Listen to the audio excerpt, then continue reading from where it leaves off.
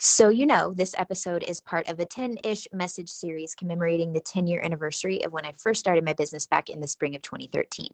Each message features a lesson or a story or something worth noting, a theme worth anchoring in from that particular year.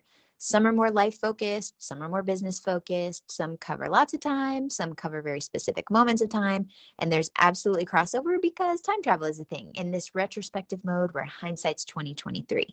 Know that I would genuinely love to hear your feedback, any insights or questions that come up as you're listening. And I'm absolutely open to requests for future episodes to go deeper on any specifics that you'd love to hear more about.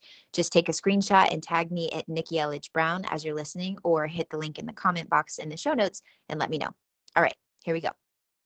Now, in the year 2014, I first launched my course, A Course About Copy. That's literally the name, A Course About Copy. I loved how literal and clear it was.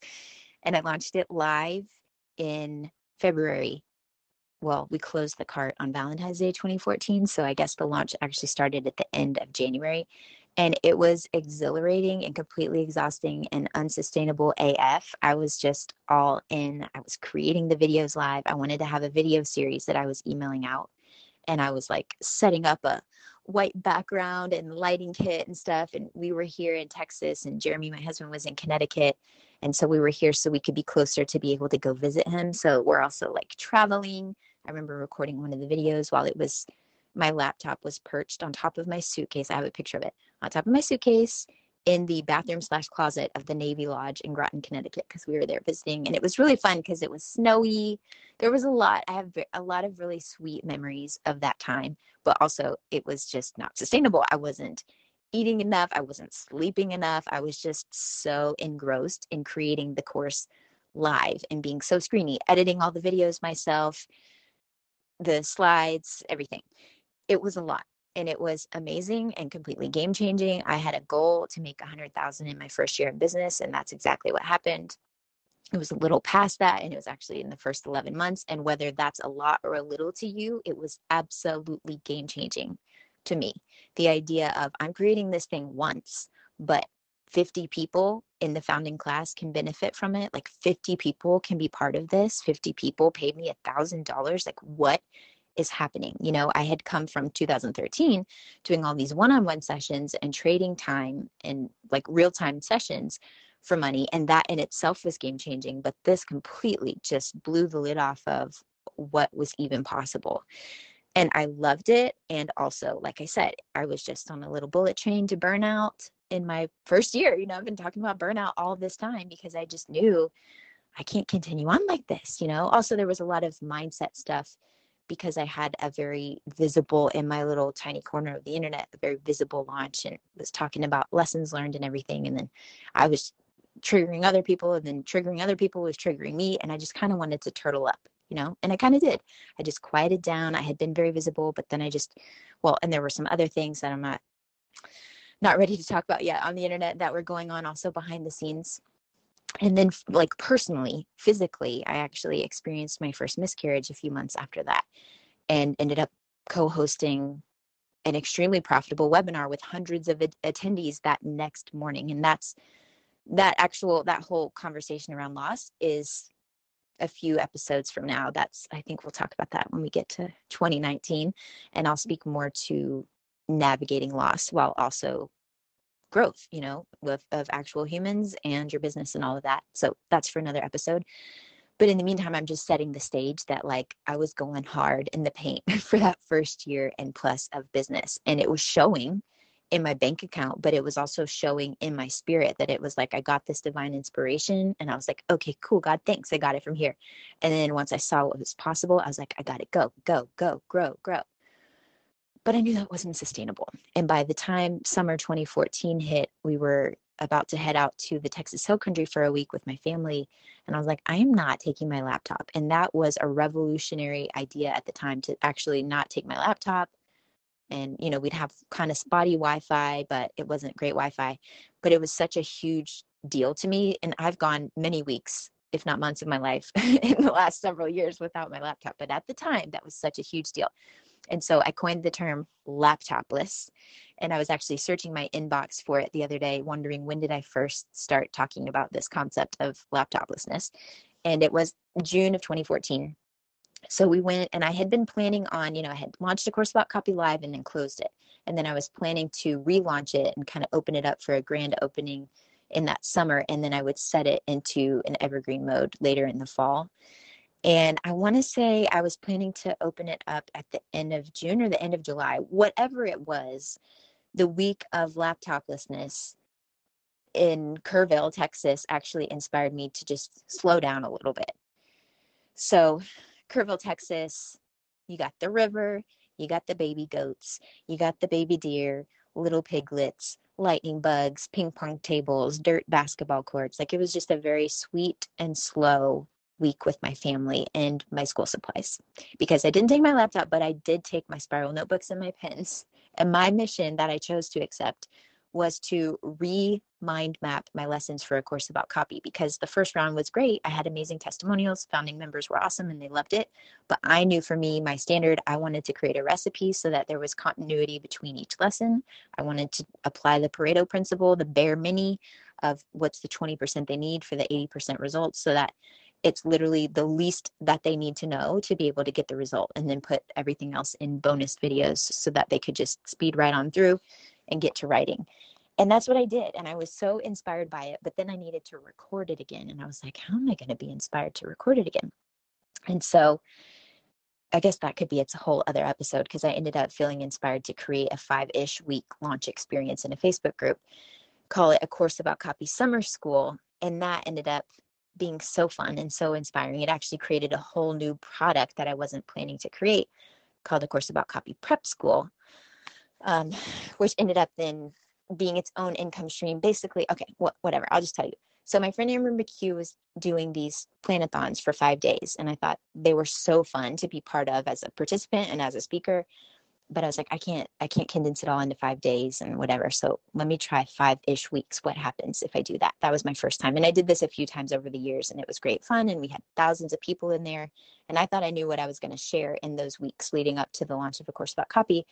But then other plans, I asked, what do you want to know about? And then I had a whole curriculum that was inspired by people asking their questions or sharing their challenges in terms of communicating for their businesses. And I ended up recording a series of like 4 little lessons, 5 times 4, so 20 videos, and then launched A Course About Copy, had 60 or 70 new members join. And then once I closed the group, people were sad that they couldn't access the other videos. I was like, well, what if we packaged it? So we called it A Course About Copy Prep School, packaged those short 2 to 4 minute videos into its own product, and then they could apply that $199 towards their Course About Copy membership if they ever wanted to upgrade and join the full course. It was amazing, and it ended up becoming my first 6-figure launch. And I have absolutely no doubt that I wouldn't have had room capacity for the inspiration to even hear myself think, or to be open to the divine downloads, if I had just been sitting at my laptop plugged in for the entire summer, just trying to think, force and make fetch happen. If I had been so screeny and feeling like I have to be in my office space, which I didn't have an office, so it was wherever, but basically my laptop was my office. And if I felt like I had to be connected to my laptop to be able to come up with ideas, none of this would have happened. And it was so ridiculous. This is 2014, 6-figure launch. We ended up funding an entire school through Pencils of Promise, because I was donating a huge portion of what I was making. And there's a whole conversation around that as well. It was just wild.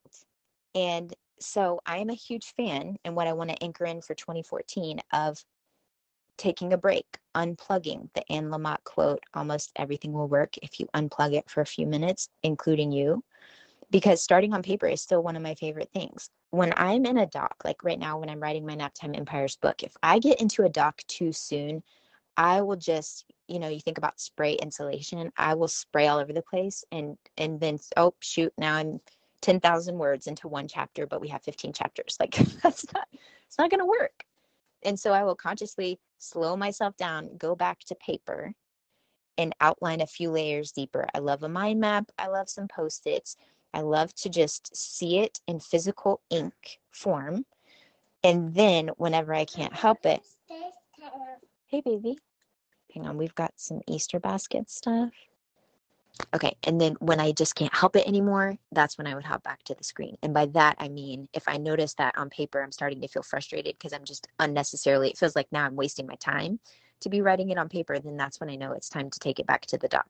And then, like I said, if I am in the dock and I'm in the screen and then things are just getting out of control and spiraling really fast, then I go back to paper. And it's like, what is the essence of what I'm actually trying to say?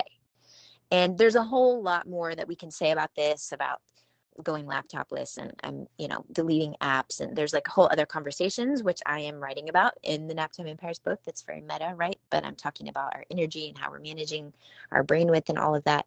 But for 2014, I wanted to anchor in that laptopless week that I spent in the Hill Country with my family, re-outlining a course about copy, creating mental space and quiet for a huge download of inspiration that ended up leading to my first six-figure launch, which again, changed the game. And don't you worry, because Ish is going to hit the fan in a couple of years. It's not all rainbows and butterflies.